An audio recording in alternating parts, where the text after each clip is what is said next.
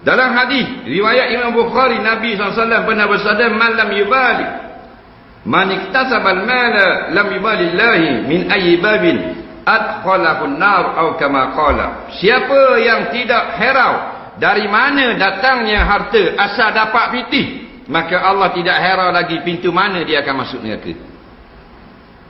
Kalau lawang ni lawang neraka. Kalau kata kena ketuk tampi beda. Nampak pasal makan haram, kena ketuk tampi pada masa 20,000 kali. Dia tahan kira bom nerak guling pun. Ni bom dalam api apa? Nampak tadi menenggak duduk dalam masjid. Menenggak, menteri menenggak jadi raja. Tiba-tiba ambil duit rakyat, ambil duit haram. Projek tipu, rekaan semata-mata, untuk mengaut keuntungan, merompak harta negara. Seronok dia duduk hotel 5 bintang, macam-macam ada festival, macam-macam ada event besar-besar, orang pun hormat. Tapi akhirat hotel api neraka. Kita nak ni mewah, macam menteri, macam raja, mati masuk neraka. Nak tak? Kalau nak juga orang tu bodoh daripada lembu. Pasal dia sudi masuk dalam api. Lembu tak sudi. Ya, cari lembu kata tu. Lembu dah buluh. Esok tanya orang boleh-boleh lembu. Hak lembu dia bodoh kali. Cari seekor hak paling bodoh lembu dalam dah buluh. Kata suruh dia masuk dalam api. Tak usah buah api neraka. Mu bakar sak rabah dia ulat. Bakar sok rabah dia lah, muarik lembu, suruh lembu tu lalu kat atas api. Lembu tu lalu tak? Nerik geni, dia tak akan lalu kat api tu. Tu lembu ada sekolah. Faham tak? Dah ni tahu dah kalau ambil juga harta haram masuk dalam api. Ambil juga. Bodoh pada lembu tu tak? Ada. Berat mengulah. Jadi kita sebagai suami, hak lepas-lepas astagfirullah banyak-banyak. Minta ampun pada Allah. Takut Allah dah maaf balik awal kami. Allah boleh maaf selain daripada dosa syirik. Tapi liman yasyak, bagi orang yang Tuhan kehendak. Takut-takut kita tak masuk yang liman yasyak, maka kita sendirilah bertaubat sekarang. Rabbana la tu'akhidna in nasina aw akhtana. Wahai Tuhan kami, janganlah seksa kami di akhirat nanti dengan sebab bodoh kami dulu, dengan sebab kami tersalah, dengan sebab kami tersilap. Learning baru kami mengaji. Itu doa dia. Dalam hadis riwayat Imam Tabarani, barang siapa man hajja bimalin haramin faqala labbaika qala malakun la labbaika wala sa'daika hajjuka mardudun alaika. Nabi SAW kata barang siapa yang pergi haji, pergi umrah, dengan wang haram, duit sengelak, harta rasuah, harta negara reka jadi boleh pergi ke dia. Atau jual benda yang haram, maka lalu dia sampai di sana dia pun bertalbiyah. Labbaik Allahumma labbaik, labbaik la syarika lak labbaik. Sambung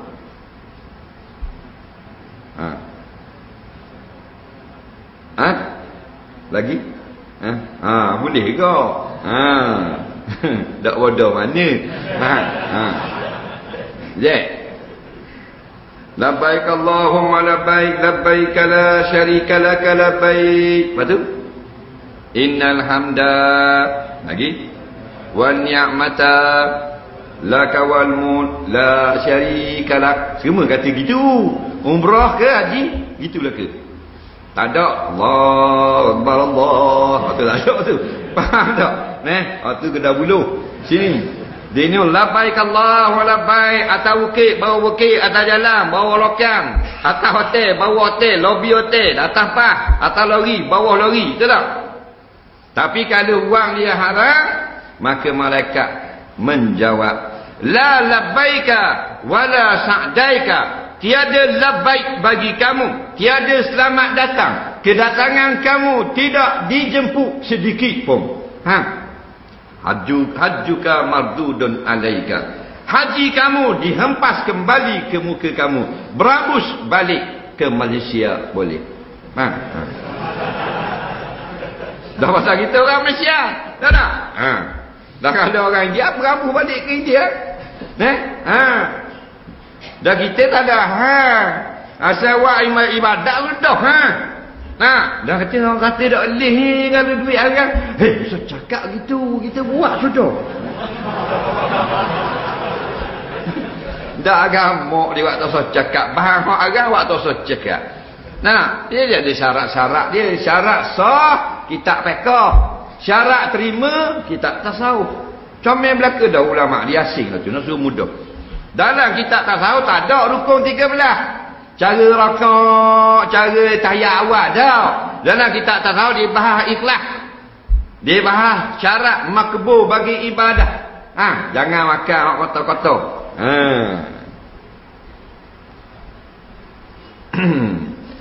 Dah bering wajah orang kaya boleh.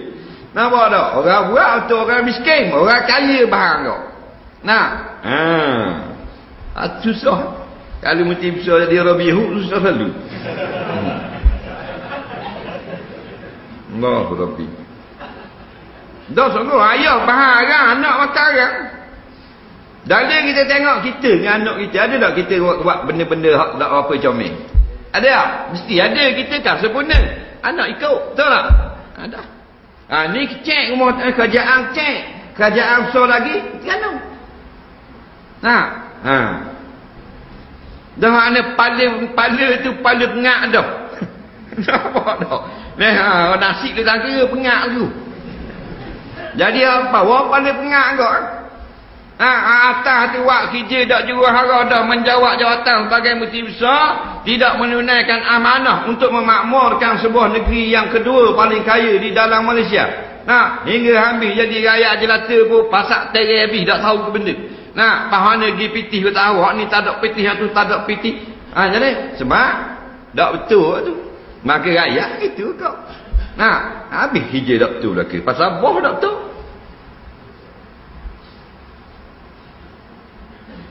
Naik kereta daripada Kampung Nibong sampai ke ni Sipang Kampung Laut Kitpu. Macam naik kuda. Betul tak? Apa gitu? Dulu kalau kali buah kabel ditutup molek. Ni tak. Ikut pandang nak tutup mana bang. Bila banyak orang komplain dalam apa, baik kimulan. Tu kalau tak kau ada. Kalau tak tutup lagi ada menyembang tu ikan mandang. Pakai ubuh gambar orang bekerja, jangan laju. Siang kan nampak dah. Betul. Dah malam gelak guguk, kalau kau masuk dalam lubang. Itu tiada. Pasal apa? Pasal bawah ni. Bawah ni habisnya. Sedangkan jalan raya tu harta rakyat tu tak? Harta orang ramai boleh tak buat lebih kurang harta orang ramai? Haram. Akan ditanya balik di akhirat nanti. Orang nak marah gali, dah mudah reti nak buat. Awal-awal gali-gali lah, tutup molek. Dah tutup makan mata roti canang. Makan tepek-tepek gitu. Berrapuh kali. Dak sudah hang. Hiti boleh tak? Boleh. Jadi senang atas rasa menyusahkan orang lain. Boleh tak kerja gitu? Hadis yang ke-15, wallahu a'lam.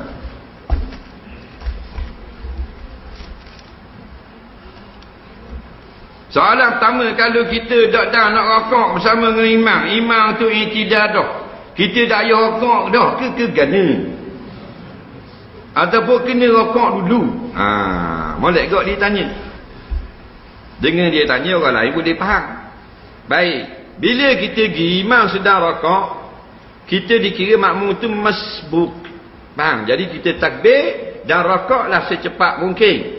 Bila kita baru nak rokok, imam angkat kepala, jangan lagi rokok. Kerana perbuatan itu sudah sia-sia. Yang kita disuruh rokok ni untuk mendapatkan rakaat. Bila kita baru nak turun, imam angkat, tak dapat ada rakaat, tiada ikutan, naik balik sama. Faham? Gitu juga kalau kita duduk tayak. Kita sampai imam tayak akhir. Faham? Atau imam tahiyat awal. Kalau tahiyat awal, kita baru kita sapa. Imam duduk tahiyat, kita diri. Kita pun takbir, kita baru nak turun, imam bangun. Jangan turun, naik sama dengan imam. Takat mana kita berada, takat tu kita naik balik. Imam tahiyat akhir. Bila kita sapa Allahu Akbar, kita pun nak turun, imam Assalamualaikum. Tak payah turun dah. Diri betul balik. Walaupun tengah gagal-gagal gitu, nak turun. Naik balik kerana habis dah ikut tang situ. Soalan seterusnya.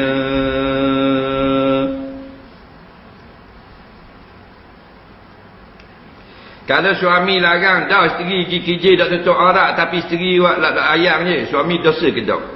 Sebab tu kata bukanlah kata bila kata berdosa sama.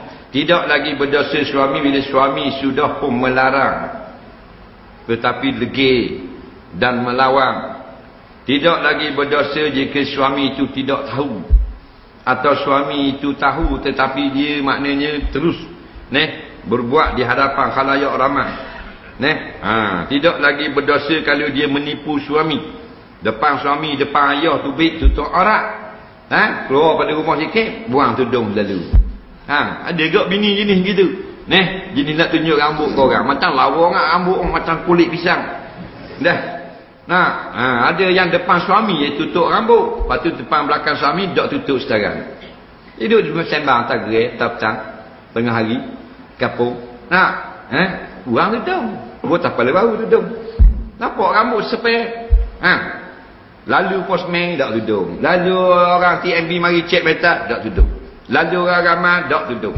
Nampak motosikal laki dia balik. Laki aku kau. Pakai tudung tu. Ada ni gini. Jadi dia ni macam gila babi gitu. Orang pakai tudung ni untuk orang lain. Untuk suami buka tudung. Dia tak, untuk suami pakai tudung. Dia ingat wajib kena tutup aurat. Untuk guru dia sesak orang kali. Untuk suami dia kata kalau ingat kalau depan suami kena pakai tudung. Suami tak ada, buka dulu. Berat agak puang gini. Jadi balik payah habis dah. Depan ayah pakai baju kurung. Jauh sikit pada rumah. Kalau suruh duduk dah di dalam. Sisi tu. Sini dulu jing. Tak. Ada luar bola labik kalau ada. Itu kita dekat barat hospital. Barat hospital kan mari daripada kubur Kristian kan boleh tubik ke barat hospital stadium negeri. Belakang pagi-pagi hari je. Kenapa kau cuba kau alik pokok? Kita tengok orang budak puang pakai baju kurung, baju sekolah, kain biru. Tak, baju putih. Dia dengan wang air. Wang air pakai luar. Pakai luar. Nak bawa tak tengok underwear tu. Tapi kita buat tengok jugalah. Mana nak cover buang baju sekolah, masuk baju tu bigaruk gitu. Mana tak betul tu. Tu bukan dia seorang gitu. Tapi gaduh nak masuk luar pada kalau tak tutup dah betul-betul menipu apa benda pada depan orang ramai gitu. Tepi jalan gitu, nyanyi korang.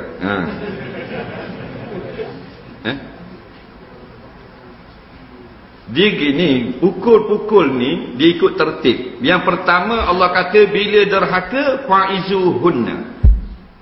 Tazkirah. Nasihat. Marah. Jekah. Saung panggil. Tak pakai dah waktu dah jadi apa baru tertib kedua. Dia tak boleh langgar tertib. Benda tertib kedua wahjuruhunna fil madaji. Jangan tidur sama dengan dia. Tidur bilik lain-lain. Dia tengok ni memang dua malam tak masuk tidur dengan kita. Awak dah ingat kemarin saya kata jangan keluar, awak keluar juga. Awak tak minta maaf dengan saya. Jadi Allah kata fahjuruhunna, jangan tidur dengan isteri-isteri yang derhaka. Biar dia reti, jangan kuat saja gitu. Tidak ilaki bahasa bodoh.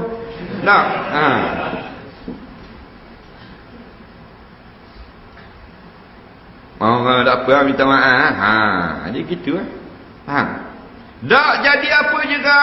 Kalau kita tidur syukur, kau tak tidur dalam bilik main Facebook. Tak. Nah, PlayStation. Itu dah tidur luar camuk bengau. Yang ketiga, fadribuhunna, pukul mereka itu. Wajib tak? Harus saja. Harus pukul. Tapi ingat, bila kamu memukul, fa'ahsinu darbah. Jangan teruk, jangan melukakan, jangan nak suruh azab, nak suruh dia rasa dia bersalah saja. Tak jadi apa juga, bersabar. Tak boleh sabar. Wasarihuhunna bil ihsan. Lepaskan mereka kembali ke rumah keluarga mereka dengan cara yang baik. Ramai lagi puan boleh buat bini. Dalam Facebook, saya baru bercerai kerana isteri saya degil, tidak mahu taat. Ada mana-mana rakam Facebook yang sudi menjadi isteri yang tidak degil. Nampak? Betul tak? Khabar terang itu, ikhlas.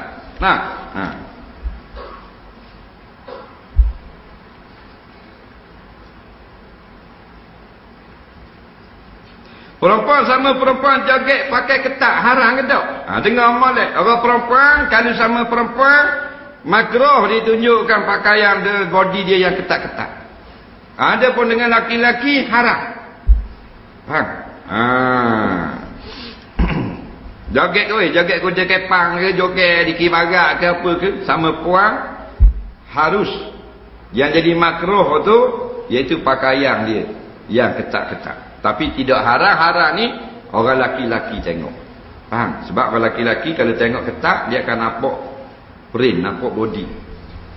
Mata laki-laki ni dia boleh tengok body perempuan. Body lelaki pakai ketat, lelaki tengok, tak jadi apa. Faham? Dia tengok tu imam akan seluar aerobik. Faham tak? Keling tak jadi apa. Habis kuat mutuh. Tapi kalau perempuan nak balik awal lalu kita oleh lohor bahan kunuk tu. Nampak tak? Dia jadi kacauan.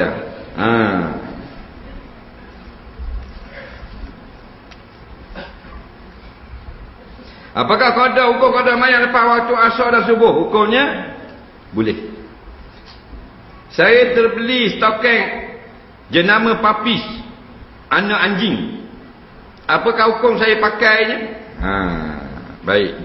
Ada satu jenama yang bukan jenama branded ni, jenama biasa je, tapi dia mahal sikit pada biasa. Orang ingat branded, dia tak agak, dia biasa saja, tapi dia kira bermutu jugalah. Hush papis, yang gambar dia, logo dia tu anak anjing.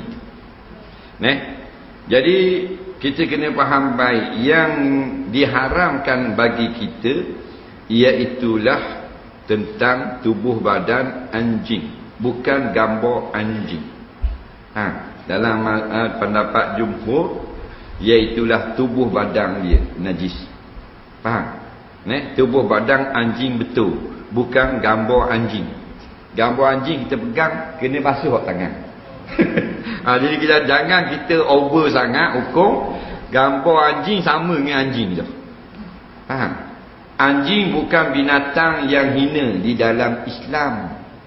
Sebab tu dia tidak sunat bunuh. Anjing yang sunat bunuh dua jenis sahaja. Anjing yang khakoh orang, bertelabir habis kejar orang, bahang putih, bahang apa, dia panggil yang memudaratkan orang ramai, keselamatan. Hak tu sunat bunuh, tembak. Yang kedua, anjing gila. Anjing gila. Ada mana itu ditanya anjing gila, anjing mana tak? Anjing gila, anjing cakap seorang.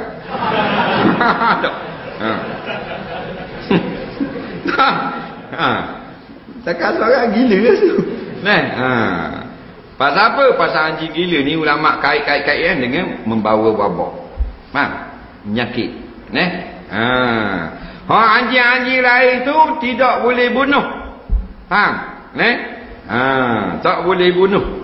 Dan tak ada yang ada kaitnya hukum bila dia kena pada kita, kena basuh sekali dengan air tanah, air hak dak tanah bersih 6 kali. Kerana Nabi kata iza walagal kalbu fi ina'i ahadikum fagsiluhu sab'a ulahunna biturab aw kama qala. Bila datang anjing minum di dalam baldi kamu, maka hendaklah kamu basuh baldi itu 7 kali. Sekali dengan air tanah. Bekas-bekas air tadi. Padahal dia tak jilat baldi, jilat air dalam tu. Faham tak? Bila air tadi, air ni sudah jadi najis, mengotorkan baldi. Dalam hadis lain, fa'ariquh, cuah dulu air, basuh 7 kali. Tapi anjing tu, anjing gambar tak ada masalah. Faham tak? Cuma kita ni jadi lazim dah. Dengan masyarakat Islam ni, nak kalau gambar anjing tak apa comel. Kalau duduk terbuh. Yang sebenarnya tidak haram. Tidak haram. Yang haramnya makan daging anjing atau anjing kena ke kita dan kita tidak basuh. Haram kita bawa dalam sembahyang. Ada pun anjing, ada anjing yang muhtaram, yang dihormati syarak. Mana? Hak sebut dalam Quran, anjing mu'allamah, anjing yang memburu. Betul tak? Anjing buruan. Ada? Dah kita beli anjing tak pakai belaka. Tak betul tu. Dia pisau-pisau kan dia hukum kan. Hak kait dengan anjing gini kalau kena. Apa lagi yang dilarang kenaan anjing? Iaitu jangan bela sebagai bela biasa buh dalam rumah. Kalau nak bela anjing, boleh Nabi kata. Dan anjing mana? Anjing buruan. Anjing jaga kebun. Anjing jaga haiwan. Anjing jaga harta. Faham lagi? Bermakna ada boleh, ada tak boleh. Kita siapa gambar anjing pun haram kok? Tak haram. Yang haram pakai baju gambar perempuan-perempuan mendedahkan aurat. Gambar salib, gambar elang agak, waktu haram. Gambar anjing dah haram. Dah comel. Dah apa comel gambar anjing. Duk sembang tak tutup bila pakai gambar anjing tak belakang baju. Jadi tak apa-apa comel. Tapi haram, tak haram, dia bukan najis.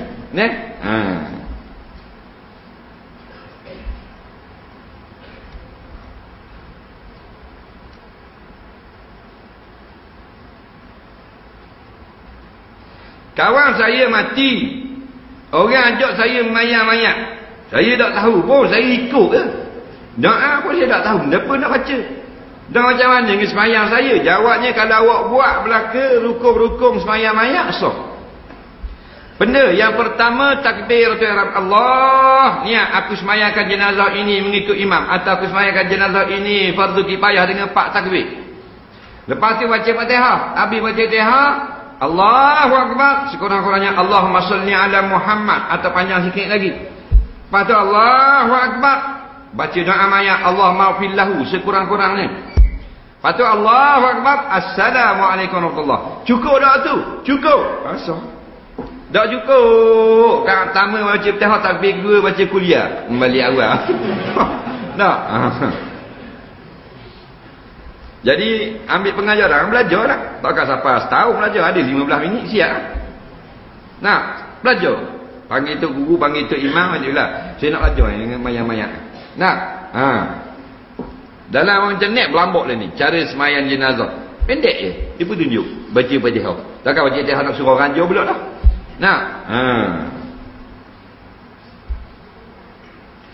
Hukum akad jual beli kena kata saya jual, jawab saya beli. Ya? Akad ni makna simpulan menterjemahkan keredaan jual beli bertukar barang di dalam hati lalu diterjemahkan dengan lisan. Namanya lafaz. Lafaz itu menjadi akad. Jadi aku jual lah barang ini, aku belilah. Jawabnya kalau lain pada tu boleh juga dengan syarat lafaz-lafaz yang menunjukkan kita bertukar barang. Nampak? Saya berilah barang ini kepada jadi milik awak dengan harga RM8. Panggil jual. Saya tukarlah barang duit ke, saya tukarlah baju ini dengan duit RM8. Boleh tak? Sebab asal jual beli iwat tu tukar. Lebih nak mudah, saya jual lah. Jawab, saya beli dah boleh, saya setuju boleh, saya suka boleh, saya terima boleh, saya makbul boleh, saya okey dengan yang tersebut boleh, I'm fine with that boleh juga. Tak ada masalah. Terima kasih. Benda. Terima kasih tak jadi. Terima kasih ni orang jual beli boleh, orang derma boleh, orang pinjam barang pun boleh. Bolehkah orang perempuan berambut pendek? Boleh. Tapi jangan sampai macam lelaki. Nah, sebab bila sampai macam laki-laki masuk dalam hadis. La'anallahu rijala yatashabbahuna bin nisa. Wan nisaa wal mar'ata yatabas perempuan yatashabbahna bir rijal atau kama qala perempuan yang Allah laknat, perempuan yang mereka itu dia itu yatashabbaha dia menyerupai dengan rijal, dengan orang laki-laki. Jadi ulama sebut dalam kitab Syar'i, kitab bab rambut, boleh perempuan rambut pendek, tetapi jangan sampai pendek bila orang tengok laki ke puan. Kalau gitu laki. Dia puan, orang panggil menyerupai dia laki. Orang laki itu juga boleh rambut panjang. Nabi rambut panjang, betul tak? Tapi jangan ulama kata jangan sampai orang tengok puan, laki. Kalau gitu orang panggil ada tasyabbuh, ada keserupaan. Apa afdal sekali rambut panjang macam Ummul Mukminin, isteri Nabi rambutnya panjang lalu disanggur lepas sampai punggung mereka. Rambut panjang afdal. Orang puan Arab dia tudung dia besar, tudung dari atas sampai bawah bayar kan. Kita tudung kat dada, rambut panjang kat punggung, tubik belakang kat ekor, tubik rambut ke bawah tudung. Pendek pun boleh, panjang pun boleh. Pendek jangan sampai macam lelaki. Pendek tak apa, tapi bila ni ramai pendek macam lelaki, macam pulih rambut. Nak budak-budak puan hak jadi kaki sokang ke atlet. Rambut macam pulih constable rambut. Puan ada magak rambut ni. Pendek ketau. Itu sudah kena laknat, dijauhkan daripada rahmat, na'udzubillah. Bolehkah ambil air semayang menggunakan air banjir? Air banjir dia nak buat wuduk? Jawabnya, kalau air banjir itu air yang turun daripada langit dan dia banyak, berubahnya banyak sekalipun, boleh. Contohnya air banjir merah habis, pasal turun lalu kot seluk, boleh ambil wuduk. Faham? Kalau air banjir itu bukan daripada air itu, air hujan tak boleh. Bukan daripada air sungai naik, air benda lain. Lori minyak wangi terbalik 13 buah kapur tu. Jadi banjir dengan air minyak wangi. Tak boleh lah gitu. Saya sembahyang jemaah di sebuah masjid. Saya di tingkat atas, Tok Imam tingkat bawah. Hanya dengar suara dari corong speaker. Tok Imam takbir atau ihram, saya pun angkat takbir. Lepas Tok Imam takbir, lepas tu saya dengar Tok Imam bertakbir pula. Saya tak rasa Tok Imam takbir dulu, tak jadi, maka dia mengangkat takbir ihram semula. Saya yakin suara itu adalah suara Tok Imam. Walaupun speakernya taklah solid mana bunyinya. Persoalannya apakah saya perlu mengangkat takbir atau ihram semula, ikut imam atau teruskan dengan takbir tadi? Baik. Dia ni tak nampak Tok Imam, dia hanya dengar suara. Tak kira sembahyang atas atau bawah tanah atau luar atau belakang telaga, celah pintu. Dia dengar Tok Imam takbir mula, tapi tak nampak. Maka dia pun nak buat mana? Takbir mula ke tak? Jawabnya tak payah takbir semula. Faham?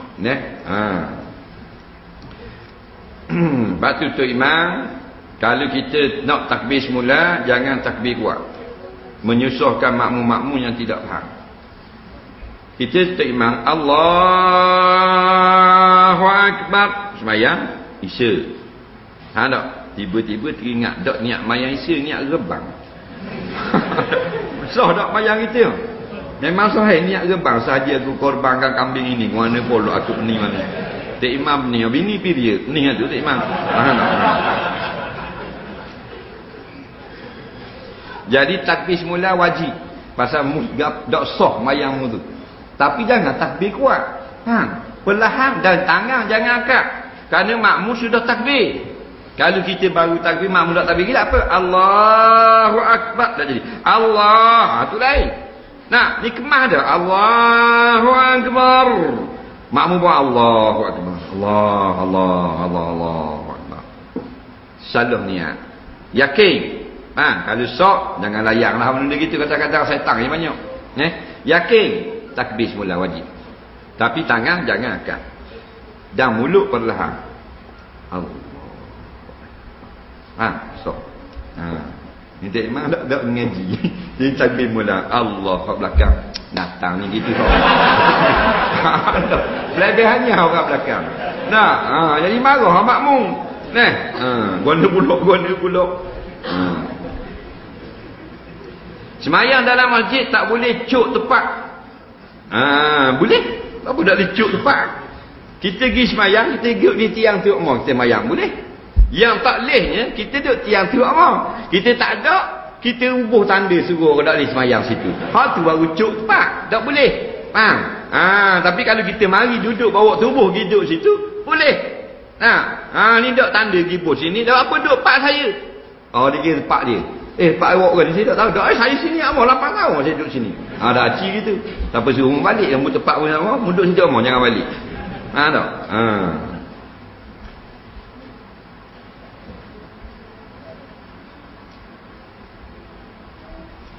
Orang jual dekat dengan masjid. Gua ni pula. Boleh ke dia cuk tepat dagang orang lain, tak boleh jual dekat dengan masjid? Jawabnya hak tu kena tanya JK. JK kata tak boleh jual kat masjid, tak boleh jual kat masjid. Boleh jual, boleh jual. Faham?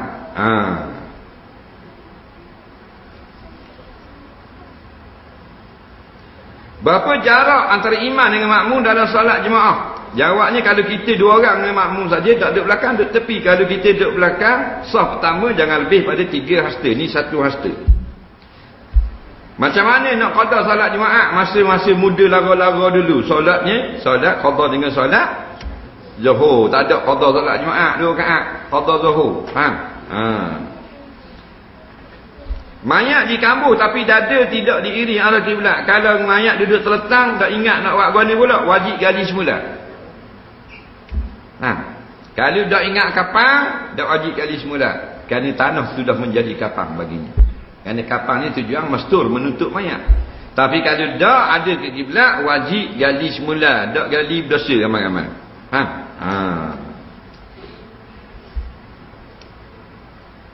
Buah delima daun selasih, terima kasih. Dalam tin ada kayu, thank you. Boleh tahan budak ni? 5 minit lagi.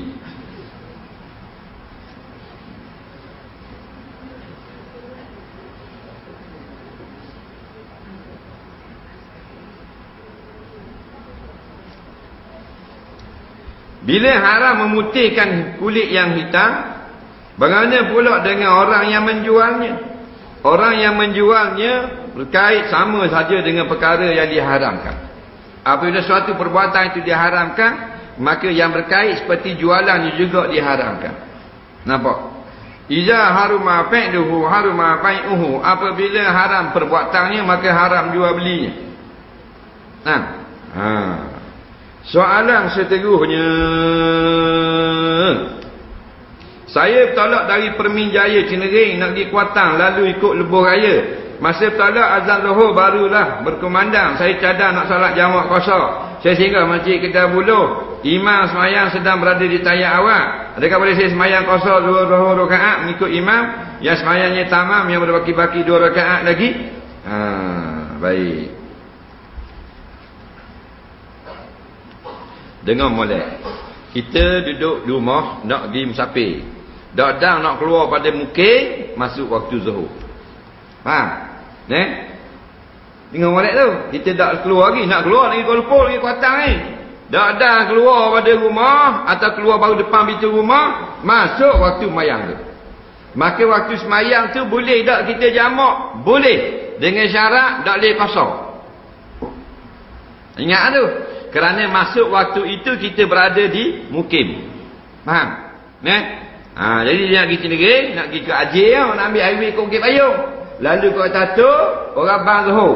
Boleh dia jamak. Bahan di Bukit Besi, boleh kat gigi jamak. Syaratnya 2. Pertama, jamak takdim. Kerana masuk Zuhur, dia masuk kampung lagi. Syarat yang kedua, jamak yang takdim, Zuhur tu tak boleh qasar. Ada pun asar, boleh qasar.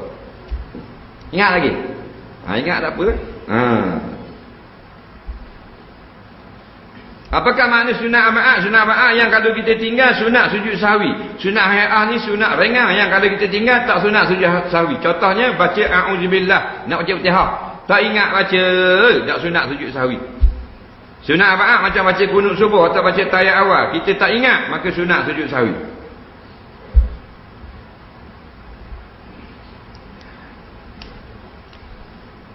Zikir dalam hati sama tak fadilat berzikir lapar? Guanya pula tak tahu maksud. Jawabnya zikir dalam hati dapat fadilat, zikir di mulut pun dapat fadilat. Hak mana lebih? Dua-dua ada. Hati berzikir, mulut menyebut. Faham? Soalan yang ke-second lah. Hamba Allah yang seorang ni sudah tua. Yang jadi pelik isunya bila dia sakit, sikit je tak mayang tu. Kalau nasihat, dia naik syekh. Naik syekh selalu sebab adik saya ni rajin dah tegur dia. Macam mana nak nasihat orang gini? Jawabnya nasihat dengan cara yang dia suka. Ada orang dia suka nasihat cara gurau je. Cara gitu saja kita nasihat. Nak bijak kau. Sebab Allah kata bil hikmah.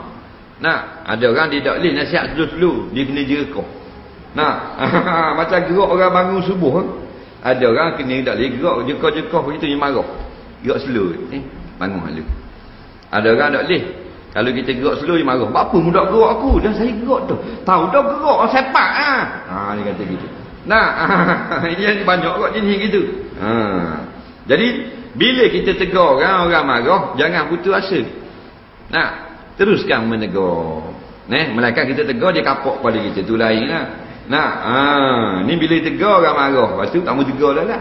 Tak ada perjuangan. Macam nak pergi perang, bila kita tembak, oleh ni tembak attack, malah aku perang. Dia apa budak pergi perang kata nak pergi Syria tak? Lah aku tembak je tembak kau. Jadi mu nak tembak sekoi. Tak gampuk. Nak tembak sekoi pampir apa? Nak tembak orang mau beruang tau. Jadi kita tembak dia tembak. Kita tembak dia tembak. Tu perjuangan. Faham? Betul tak? Betul ke sujud terakhir sebelum salam dalam tayat akhir mustahab berdoa? Kalau ya kita baca doa lapar dalam hati. Jawabnya betul. Dalam sujud dan di dalam tayat akhir sebelum salam. Kalau sujud paling afdal sujud terakhir. Baik, belapah ke dalam hati? Belapah afdal doa ni. Bila kita tak mampu belapah, baru berdoa dalam hati. Contoh kalau kita belapah, dengar di musuh-musuh kita. Contohnya mulut kita rabik, tak boleh nak belapah kau ni. Accident, menerak motor, masuklah poket rezek mulut. Faham tak? Maka berdoa dalam hati, minta raih. Mada pun akhir dalam semayang, bacalah dengan belapah. Tapi syarat bahasa Arab. Tak ingat lagi, ambil pendek dia. Allah ma'afil li. Ya Allah, ampunkan dosa aku.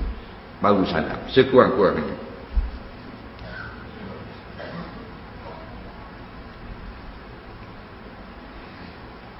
Apa makna bismillah Jibril? Fi yamini bismillah Mikail. Fi shimali bismillah Israfil. Fi amami bismillah Israil. Jawabnya bismillah Jibril. Ni maknanya bismillah dengan nama Allah Jibril.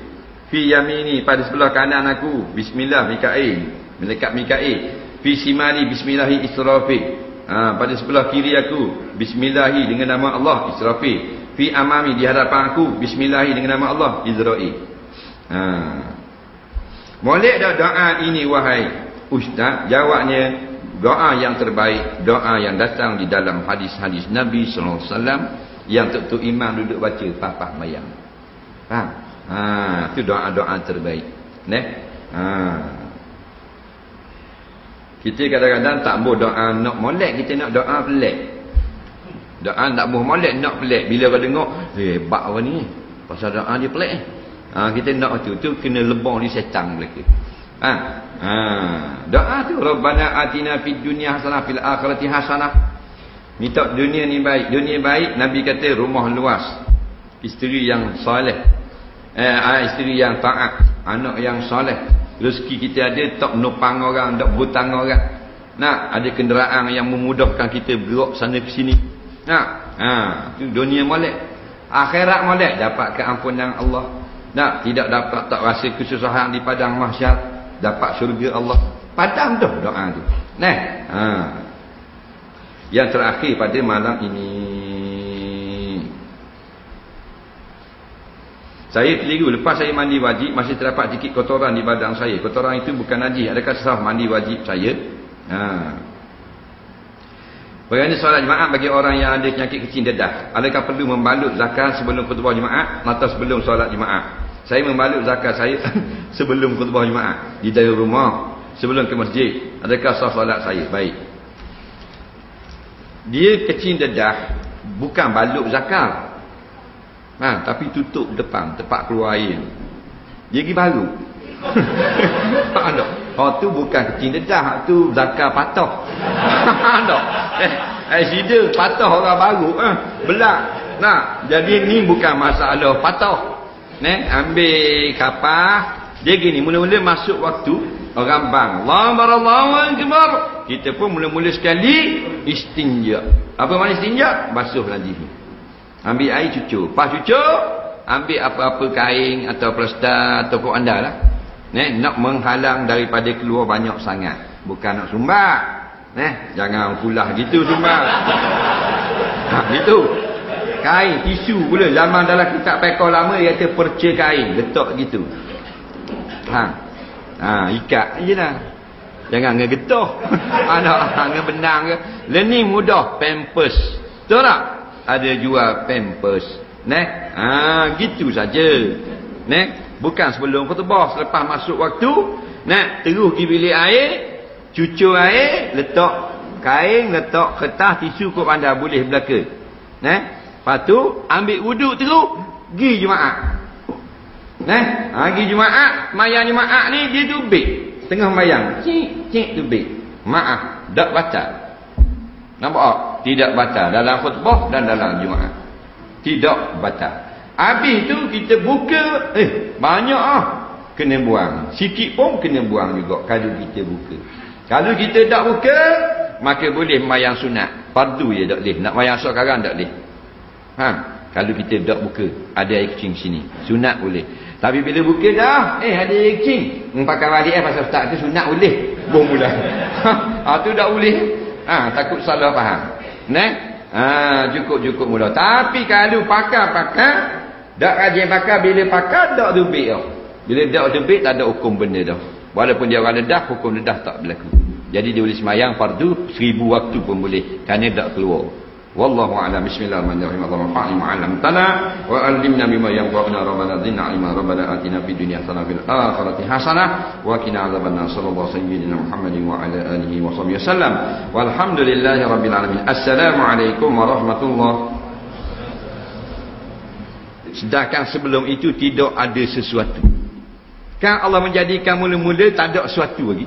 Tiba-tiba teori itu ada benda dulu, lalu diletukkan. Dah bila? Makna benda tu satu, benda tu siapa buat? Benda tu ada dah, lalu meletup. Makna ada benda dah dulu. Situ tak betul. Dia minal adam ilal wujud, daripada tak ada, kung fayakun. Allah nak ada, lalu ada langit dan bumi. Lalu langit itu 7 dan bumi itu 7.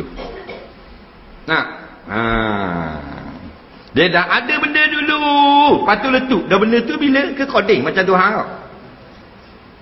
Nampak kan? Asal nak khabar sejarah awal penciptaan. Dah penciptaan mana dah barang ada dah, lepas tu meletup. Dia barang letup, barang tak lawa. Barang lawa ni barang orang buat. Faham? Kalau letup tak lawa. Kalau perempuan nak suruh comel, dia kena khalaqah. Faham tak? Ambil bedak merah, buka pipi. Tu dipanggil buat. Ambil sama, biar atas ni, atas. Hijab, bawah ni. Biru tak salah. Mana? Nampak tak? Merah pula atas mulut. Tu baru comel. Kalau jenis letup, tak comel perempuan. Tak percaya ambil ngecung bola. Faham tak? Bola hidung, 2 tik, cucuk. Dum, letup. Comel tak perempuan? Macam beruk jadi. Ropong habis muka-muka. Soalan yang terakhir. Ada orang kata tak boleh tanam gigi. Sebab kalau tanam gigi palsu, kayak gini, seksa ke mayat nak cabut bila dia mati. Jawabnya tak betul. Apa yang telah dipakaikan kepada mayat dan benda itu diharuskan, tidak wajib dicabut jika cabut itu menyakiti. Faham? Gigi pelusuk plastik tu cabut sakit tak? Tak. Boleh cabut dengan tangan. Maka wajib kena buang. Nak hak jenis tanang macam ke masuk skru mak lepik. Nak rebah mutu. Masuk skru ni dalam pih dalam tulang kering. Jadi mati kena belah mula waktu beg skru dah. Dak. Ada orang kata kena waktu beg mula. Dak ngaji tu bahar rambang. Faham tak? Waktu beg mula kau ni barang dalam. Bila kita belah menyakiti mayat. Nabi kata haram sakiti mayat. Maka lok dalam tu. Dari bangun hari ni skru-skru lah. Lok ada dia. Siapa tak? Cara hadir. Mu nak skru pun tak skru. Barang yang boleh cabut wajib cabut. Barang yang tak boleh cabut melainkan menyakitkan mayat haram cabut. Dah apa susah? Nak? Zaman sahabat itu ada hidung dia terpotong dalam peperangan. Lalu diletak temaga. Mula-mula besi, patu karat, patu temaga, sejuk, bahan petir. Lalah bubuh mah. Dan bila mati tidak dicabut. Tak ada masalah. Kita mana-mana lagi cabut pula skru orang, lagi cabut papan. Ada orang patah paha, masuk pelik. Betul tak? Ada orang cedera ni, keng ni pecah. Nah, tengah-tengah bawa basikal tepuh di lori, magak lori, pecah keng. Bubuh pelik ni. Tak bubuh besi. Tak wajib cabut nak khabar kamu. Mati tanang gitu kan. Macam orang lain tak ada masalah. Tak ada. Lain kalau tak cabut jadi atu. Itu bimbang kau. Kalau tak cabut skru jadilah suai. Tak ada. Macam biasa saja. Jadi gigi mu tanang ke, gigi tak tanang ke, syarat ni saja jangan benda tu najis. Syarat ni jangan tulang manusia yang lain. Benda plastik tak ada masalah. Mu tanam mu ada biti mahal sikit tak apa, mu ada biti mu tanam untuk punya makanan. Faham? Bila mati tak wajib cabut. Kalau kita pergi cabut belah mayat pokoknya haram. Wallahu a'lam. Bismillahirrahmanirrahim. Allahumma fa'alna ma 'allamtana wa 'allimna mimma yanfa'una. Rabbana zidna 'ilma, rabbana atina fid dunya hasanah fil akhirati hasanah wa qina adzabannar. Sallallahu sayyidina Muhammadin wa ala alihi wa sahbihi wasallam. Walhamdulillahi rabbil alamin. Assalamu alaikum warahmatullahi